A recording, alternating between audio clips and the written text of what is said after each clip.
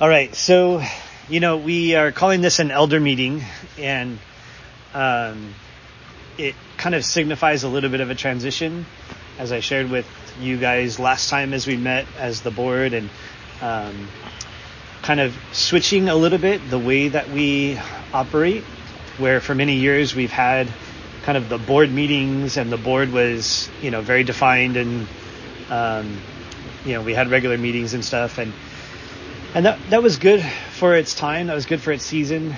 But as, this new season that I'm in, for me personally, of, full-time work and more responsibility at work, and then the responsibilities at home with helping to watch Isabel, and with Kim's health, it's just, put a strain on a lot of things. And so a lot of our meetings have just kind of fallen by the wayside, because it's just like my main focus every week is just to make sure that I am faithful with Sunday morning service and Wednesday evening service. And anything beyond that is like a real challenge for me. Like that, I feel like I'm at capacity, with just those two things, and that's all I can handle. And so, our regular leadership meetings are, 10 years ago, we would have a completely different way that we operated as a church. But these days, things have changed. And so I just sense that we are kind of heading into a new season. And so the board is, in some degrees, kind of the elders, but it also kind of carries some legal connotations or some legal requirements. And I kept getting stuck on, the specifics.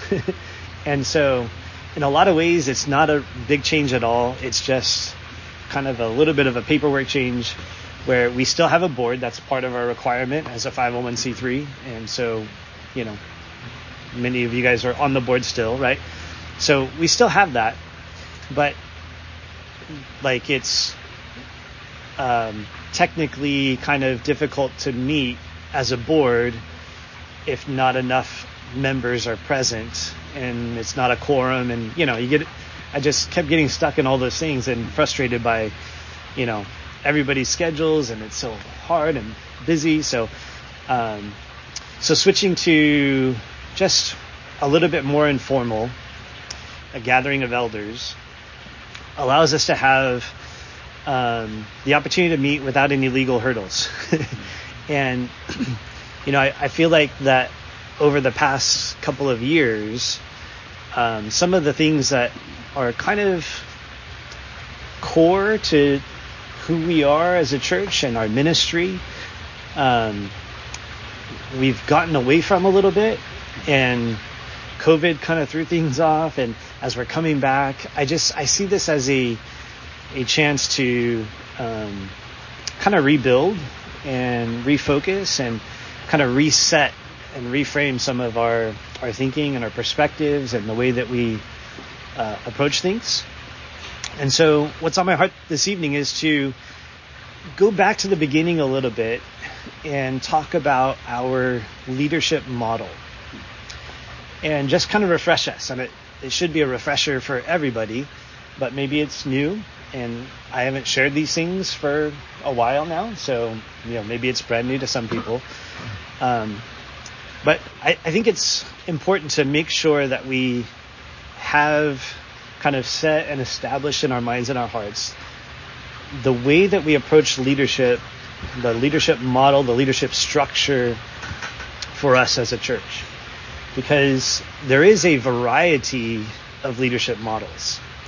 Now, when I say model, I'm not talking about being good looking like Rick, right?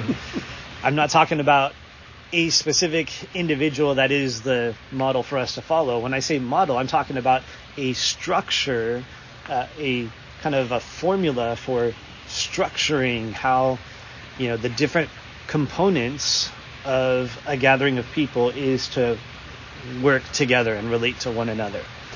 And so it's a leadership structure that I want to kind of just refresh us in as far as what we follow, and also to say there are other leadership structures, and if the Lord would prompt us to change our style of leadership, then, that is something the Lord would be free to do. And of course he can do that.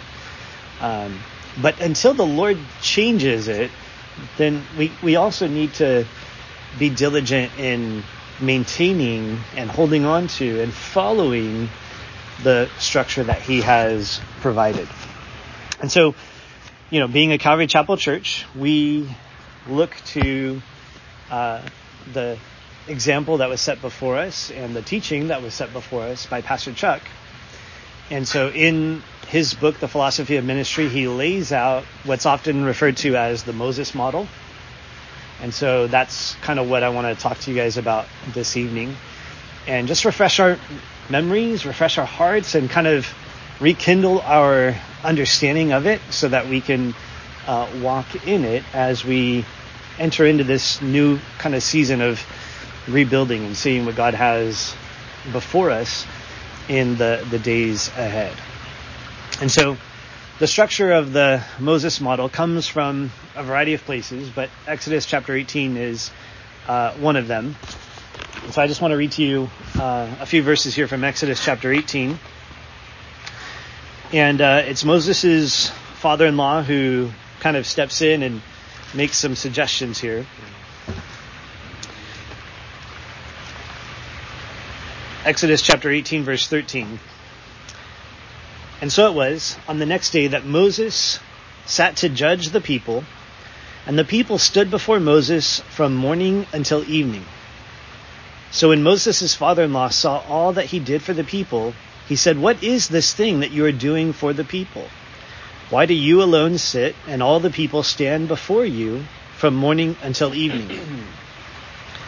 And Moses said to his father-in-law, "Because the people come to me to inquire of God.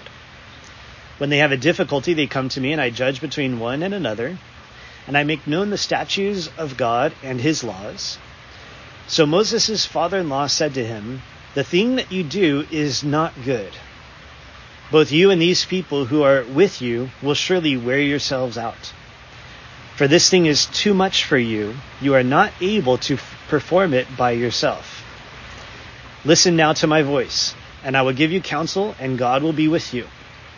Stand before God for the people, so that you may bring the difficulties to God. And you shall teach them the statutes and the laws, and show them the way in which they must walk and the work they must do. Moreover, you shall select from all the people able men, such as fear God, men of truth, hating covetousness, and place such over them to be rulers of thousands, rulers of hundreds, rulers of 50s, and rulers of 10s. And let them judge the people at all times. Then it will be that every great matter they shall bring to you, but every small matter they themselves shall judge. So it will be easier for you, for they will bear the burden with you."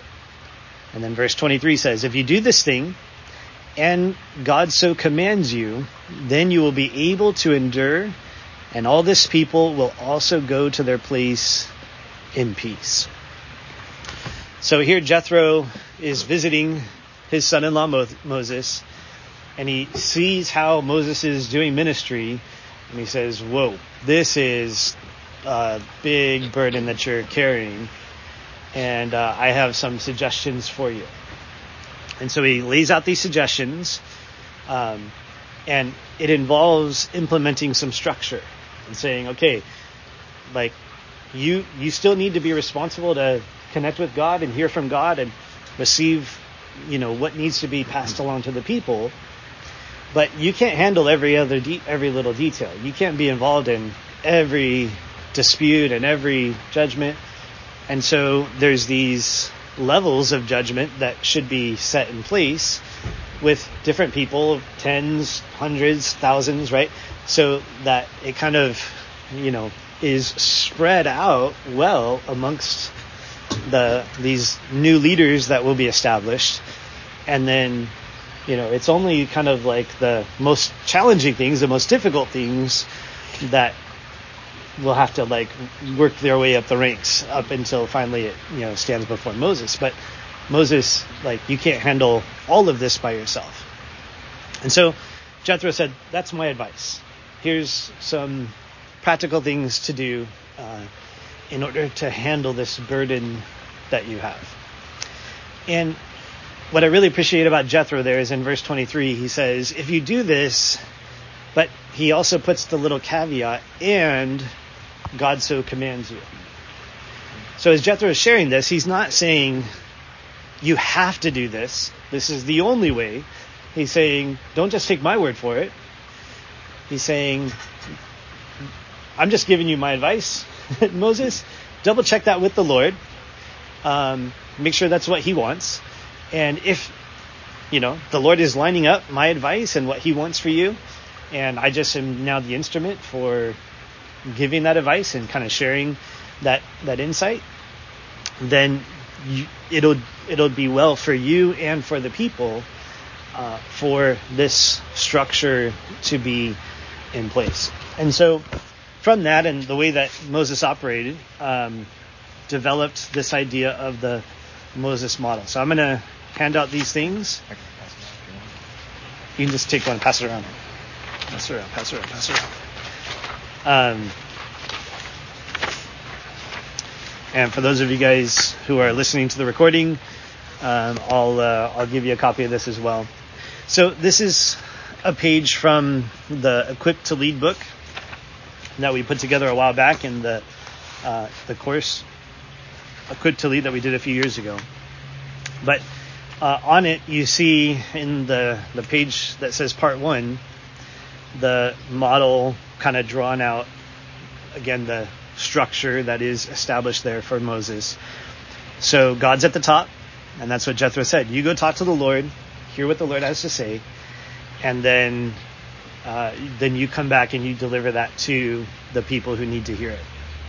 And so Moses would relate that to the congregation, but now he would be implementing also some other people who have authority and really kind of delegating the authority that Moses has to these judges who would help handle those practical matters, those legal matters, those disputes and things that needed to be dealt with in that kind of practical arena. But then he also had the priests who would be kind of along with Moses in ministering to the congregation on the spiritual side. And so you kind of had the practical side, that Moses had of people helping him, and the more spiritual side of the priests ministering to the congregation.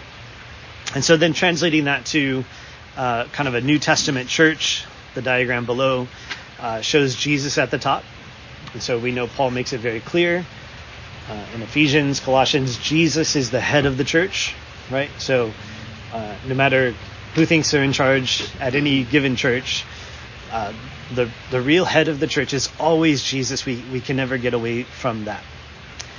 But following this model, then, there is a leader who kind of fills the role of Moses for the church, who is the person that's primarily responsible to be connected to Jesus and then to distribute to the congregation and to these other leaders in the body that also serve alongside to minister to the congregation. And so those groups of leaders have been called different things, different times: elders and deacons, elders and assistant pastors, deacons and assistant pastors, all kinds of things that they've been named over the years. But the point isn't the specific naming as it is kind of the structure that is there.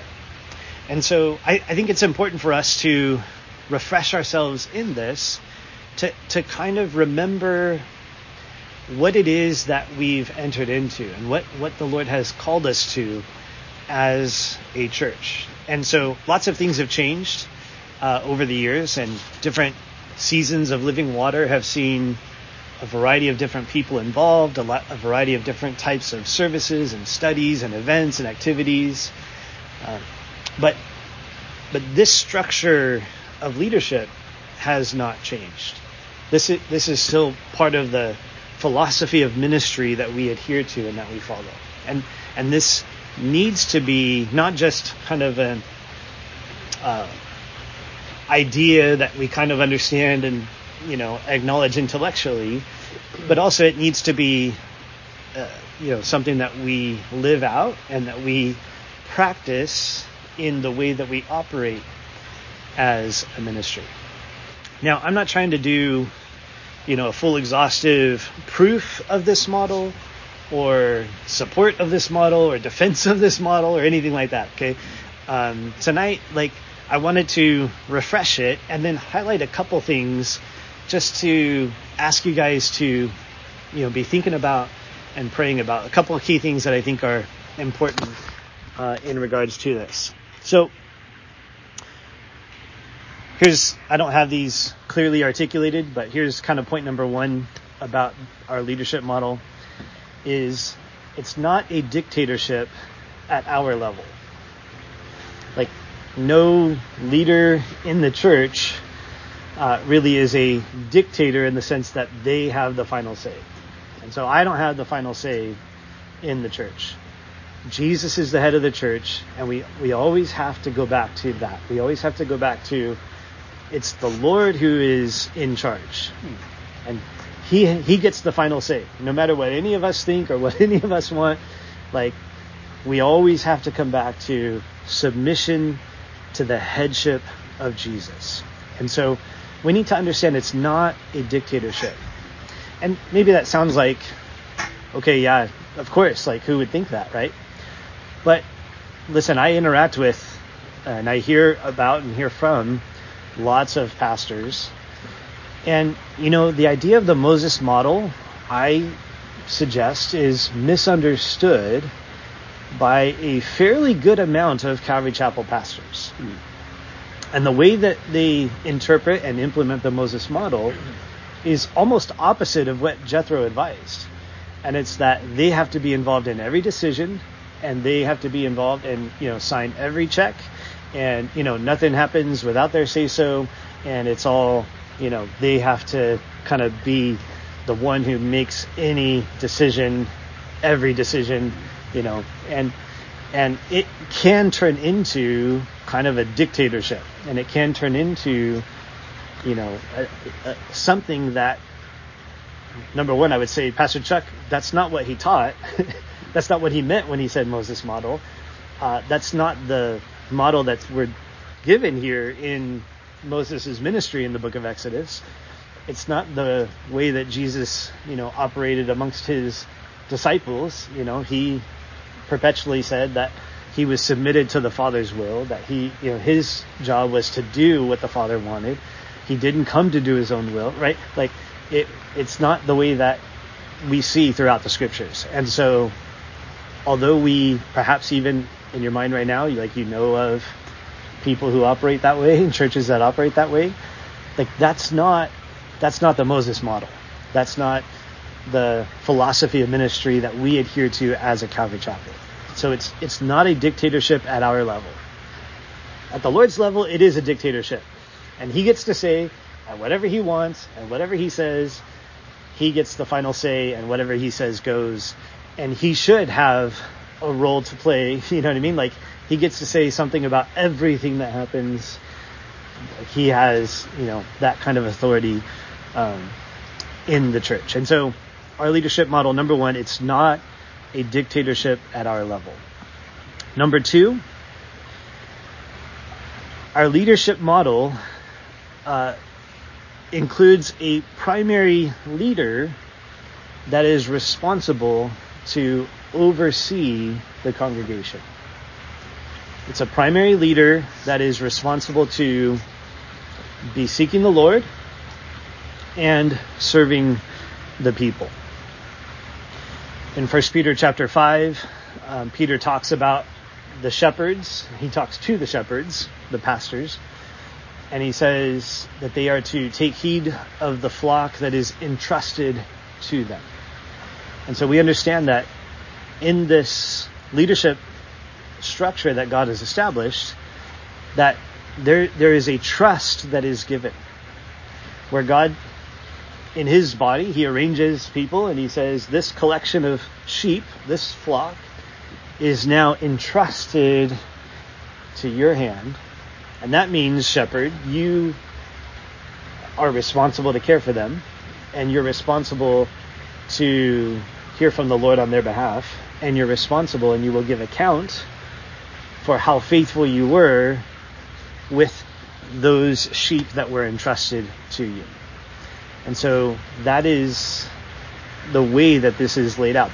That is the way that God has orchestrated this kind of leadership in the body of Christ. And so it's not a dictatorship, and yet at the same time there is a primary leader that God sets up, that he entrusts the ministry or the people to that individual. So Moses, later on Joshua, and we can follow the examples through the scriptures. So, number one, it's not a dictatorship. Number two, there is a primary leader. Number three, it's not a democracy. And that's an important one for us to kind of wrestle with a little bit, because, of course, we value our democracy in America, even though here in California, it doesn't seem like we get much say. But it's not a democracy. It's not a structure where, okay, we'll get the elders together, we all take a vote, and majority wins. Like, that is not the leadership structure and model that God gives us in the scriptures. I think a good example of that, and one important for us to meditate on, is Acts chapter 15. So there we have the council at Jerusalem. Like, if there was ever going to be a congregational vote or a vote of apostles or a vote of elders and leaders, like, that was the occasion when Paul brings the question to the church at Jerusalem: do Gentiles have to become Jews to be saved? And they all gathered together. The congregations gathered together. The leaders are gathered together. The apostles are gathered together. They're all there. And the way that it plays out is not a democracy. James, at the end, is understood to be the primary leader who makes the decision. He comes to the conclusion at the end of that, after there is all of the input that the witnesses like Paul and Barnabas and leaders and, people of the congregation, like, there is a kind of a hearing that takes place where a lot of advice is given, a lot of opinions are shared, a lot of ideas are thrown out there. And then James stands up at the end and he says, okay, here's my judgment. Here's what I decide. And he makes a decision for the congregation. And that is different than a democracy. At the same time, it's not a dictatorship. So, there's a balance for us to walk here as we understand there's a little bit of, push and pull and tension, between these ideas. But it's why it's important for us to kind of walk through these things and refresh ourselves in these things that, sometimes it is tempting to kind of default to democracy mode and kind of feel like, well, most of the people want this, and it seems like most everybody's in agreement with this. So, this seems like the right path, right? And there is a danger in that, because it's not the model that we're given. At the same time, it's not that the leader just does whatever he wants and has no input and nobody gets to say anything, right? Like, there is this process where every party that's interested and has something to say gets to share their piece, gets to be part of the conversation. But then at the end of the day, James has to make the decision. And so he comes to his conclusion having received, all of the advice, counsel, opinions, and thoughts that the people had shared there in Acts chapter 15. So it's not a democracy, and it's not a committee. And so one of the things, that I kind of mentioned, I threw out there when at the beginning of the Light the Night planning was let's not make this a committee, like we're trying to plan this by, does everybody want this? That is not the way to run events. It's not the way to run ministries. It's not the way to run a church. It's not the way that God has called us to operate, again, unless the Lord is saying, you guys, I want you to change your leadership structure. I want you to adopt a new philosophy of ministry. And if the Lord tells us that, well, then by all means we should follow that. But aside from that kind of direction of the Lord, then we need to keep in mind the way that God has called us to operate. And that is, Jesus is the head. He appoints someone primarily responsible for the people that are entrusted to him.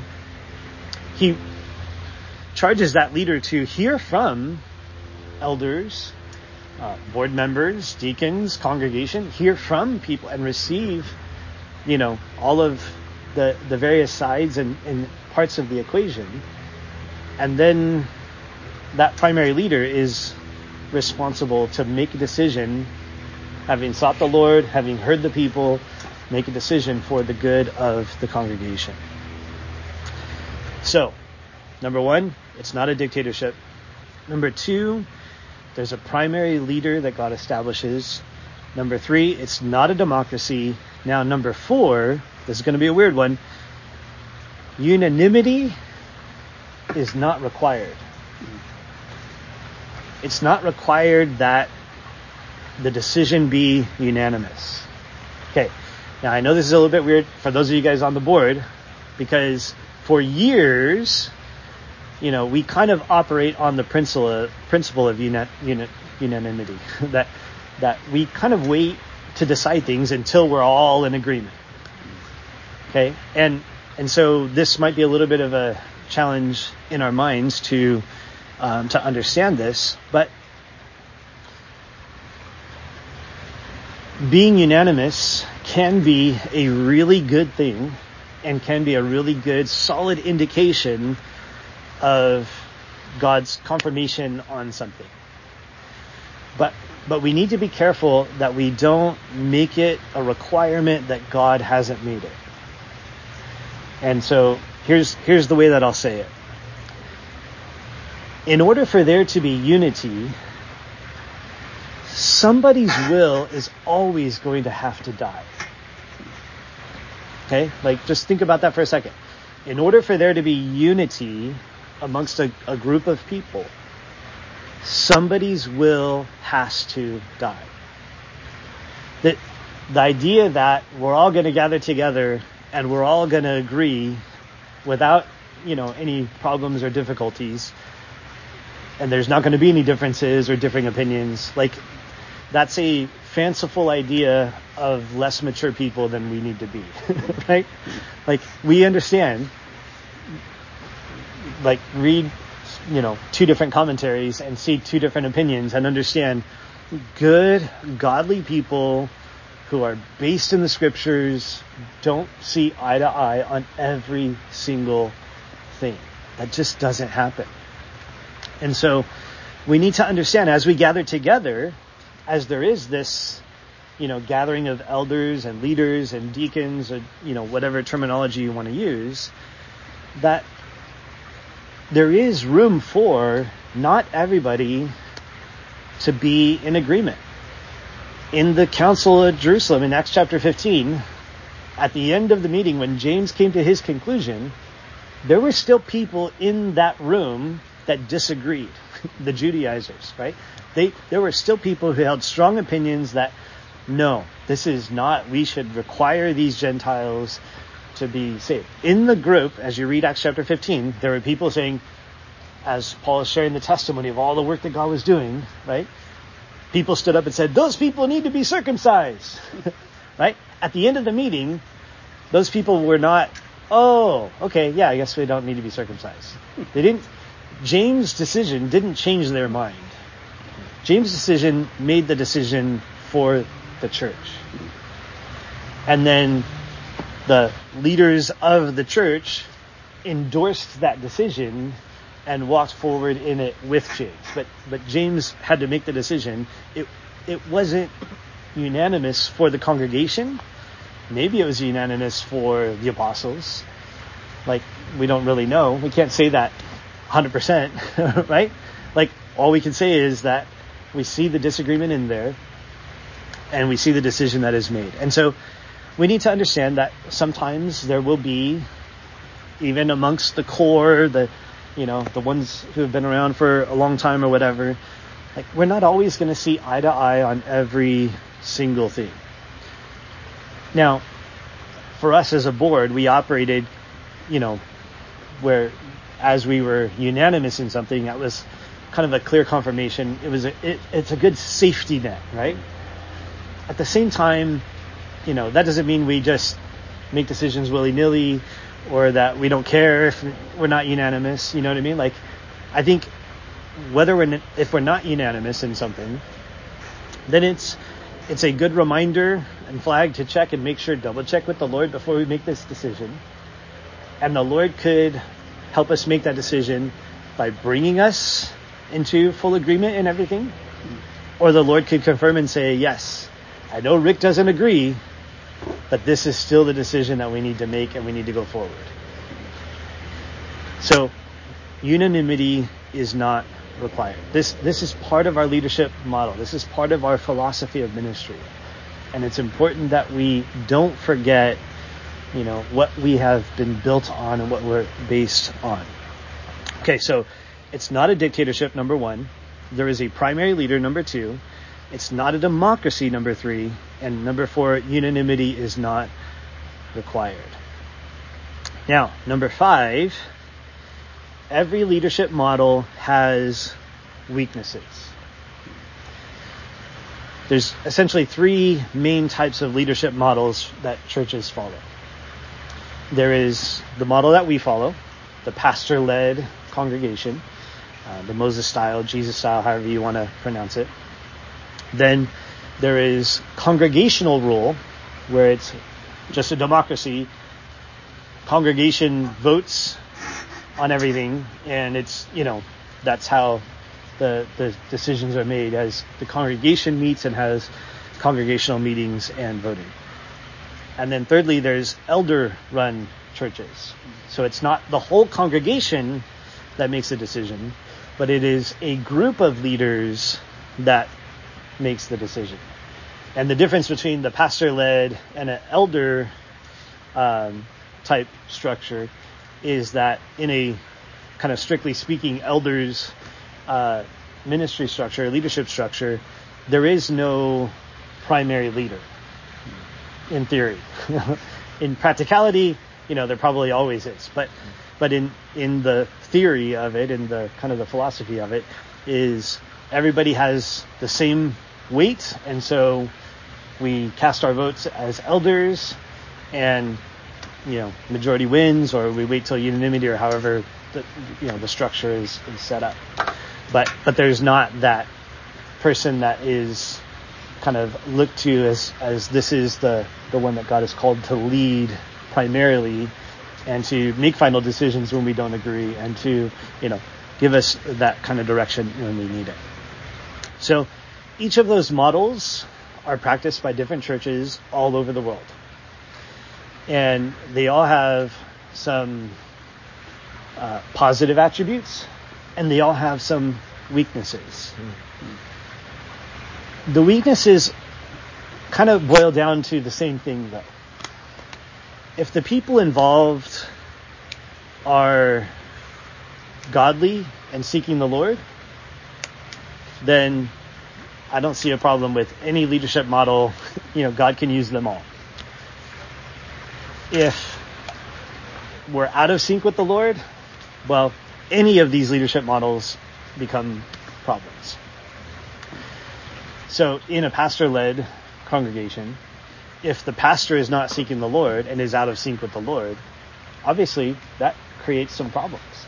And so then if you're looking at this model, the elders and the assistants, or the judges and priests in the Moses version of the model, they serve as an accountability role to that leader, as well as kind of a subservient role to that leader. There's a little bit of both, that they are to be part of the accountability to, if Moses goes sideways, the judges are not to just go along with it. The priests are not to just go along with it.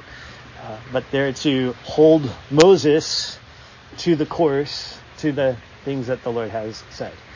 And so in a similar way, in a pastor-led church, there needs to be that kind of accountability, and there needs to be that kind of leader who is seeking the Lord. And then, there's a submission to that leader, but there's also an oversight of that leader to some degree of, kind of enforcing and holding to the standards that the Lord has provided in his word.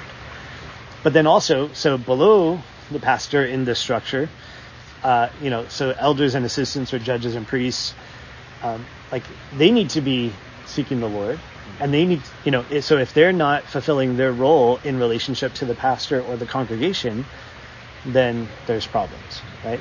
And so we could walk through those same kind of things. I'm not going to try to do that, but for every leadership model, and although, if people are a fan of one, they tend to kind of minimize the issues of that model. But there's not a perfect model, but the one that we see demonstrated most clearly in the scriptures, and maybe only in the scriptures as you walk through them, is the model that we follow, in our philosophy of ministry. So the Moses model, Pastor David Guzik has a really good teaching about this. And so after the meeting tonight, I'll shoot you guys a link to his teaching as he walks through the biblical support for this. And he doesn't do it from Exodus chapter 18. He does it all New Testament and kind of walks through and shows this pattern as kind of the standard, the norm for the New Testament church. And so, we need to understand that there's a reason why we subscribe to this leadership structure and this philosophy of ministry, because it's what we see demonstrated in the scriptures. And so it's important for us to understand, and that there is these roles, there is this structure, there is this way that God has called for his people to operate. Okay, now I want to take that on to the next final thing, and that is this ministry model includes delegation. It includes delegation, and I would say it this way: our ministry model scales to the delegation of authority and the delegation of ministry. So on the back side, part 2 of this paper kind of lays that out. It's the same basic thing, but it's in a little bit different terminology, just to kind of help set the context a little bit better, to be able to apply it to individual ministries or events or activities that we might be doing in the church. And so here in this model, the diagram here, you have Jesus at the top. He's always at the top. He's the head of the church. And then there is a primary leader that is in communication with the Lord and seeking the Lord for vision for the church, the ministry, the event, the activity, whatever it is that, they have been entrusted with. And there is a layer of accountability that's not directly between the leader and Jesus, but kind of on the side, right? So here you have your elders or your church board, or, whatever terminology you want to put it.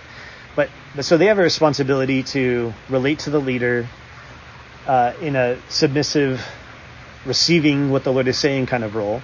But they also have a responsibility to be relating to Jesus in an oversight, in a, helping to give advice and counsel and direction kind of role as well. And then you have servants that also are in submission to the leader, and that are receiving then the instruction and direction for how things are to go.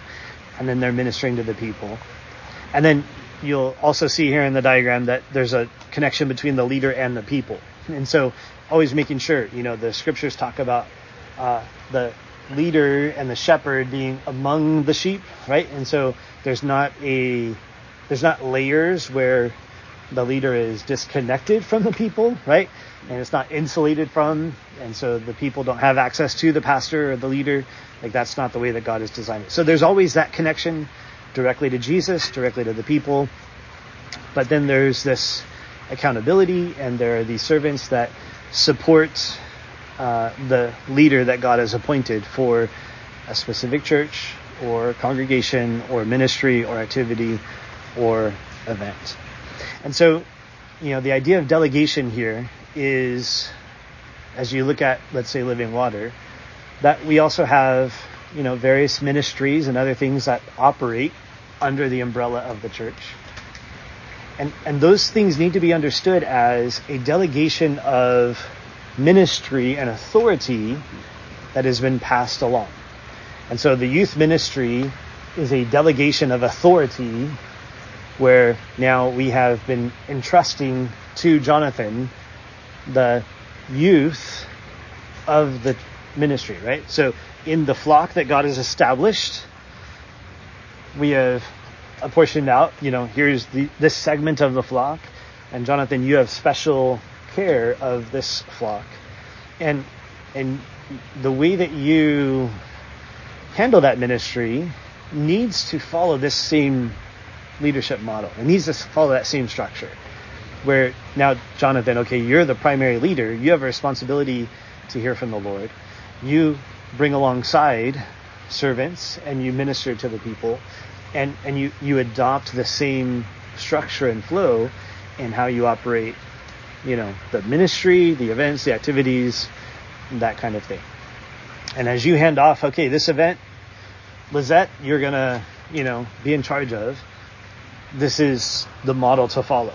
That you're to hear from the Lord, and you're to kind of, get the vision and direction for us, and you're to, set the things in place to minister to the people. Now, it all is still under the umbrella, and so, the primary leader of the church is still accountable. Like, I'm going to stand before God one day and give account for how Lizette led that event under Jonathan's leadership, under my leadership. Like, there is, that's, my understanding of the way that God has structured things, that it's ultimately, I'm going to have to give account for what happens in the church. And so I think that's one of the reasons why it's important that we refresh ourselves in the structure, the leadership model that God's given us. Because it is important for me to have some role, limited for sure, especially, in my capacity right now. But in some regard, I need to be part of the things that are happening, and I'm responsible for and accountable for the things that are happening. And it's not any different really than, if there was a legal issue with something that happened at, that event, who's going to be in the courtroom? You know what I mean? Like, we see it, we understand it the same way. I will have to give account for that. And I can't, there's no excuse of like, well, I didn't know, it's Jonathan's ministry, right? Like, no, that's not how we operate. That's not how God has called us to be. And if we're going to be separate churches and separate ministries and independent from each other, then fine, let's do that. And let's make that clear. But until then, it all falls under, this structure that God has established. And so that's true of, Light the Night event. We sought the Lord. Roman's our guy. He's the one who's going to lead it. He's going to be the primary leader. So Roman, as you listen to this later, good job. Thank you for doing that. You did great. But we all need to understand as we do those kinds of things that this is the model to follow. And it's not to turn into committee. It's also not to turn into dictatorship. There's a balance of counsel, advice, teamwork, collective thought, discussion, collaboration. But then also, here's the vision that I have. I believe this is from the Lord. This is what we're going to do. And that needs to be set for our events, for our church, for our ministries. And, I could go on and on and on with the examples, but hopefully, this is enough to kind of just refresh our minds. Again, I'm not trying to be exhaustive and cover every option or every opportunity or every difficulty or challenge. I'm happy to talk about any of those things with you guys. But what was on my heart tonight is just to kind of walk through these basics again with you guys, remind ourselves this is the leadership model that we have in our philosophy of ministry. If God wants us to change it, then let's let him tell us to change it, and let's change it. But until God tells us to change it, then let's operate according to what he's set for us. In the example and the authority, under Pastor Chuck and passed along to us, as well as the example that we have in the scriptures here, like this is how we are to operate as a body in every aspect of what we do. Like this is the structure and the model that God wants us to follow. And so I hope that helps clarify things. I have the message from Pastor David Guzik that I will share with you later tonight. And then there's a podcast episode where David Guzik is being interviewed a little bit, and they're talking about having discussion about that teaching that he gave, but many years later. And so I'll share that as well, just to kind of give a little bit additional perspective. But, I just want to encourage you guys to adopt, to grasp hold of, and to understand. So on the bottom part of page 2 here, it kind of gives you an opportunity to kind of fill out like what ministry you're involved in, who the leader is, who they're accountable to, who the servants are, who the people are. And I would encourage you to just kind of walk through that exercise a little bit.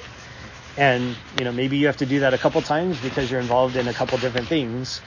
But just to go through the exercise and kind of have clear definitions and understandings of the way that we are to operate and relate to one another in the roles that God has assigned to us. Amen? Amen. I'm going to stop the recording now.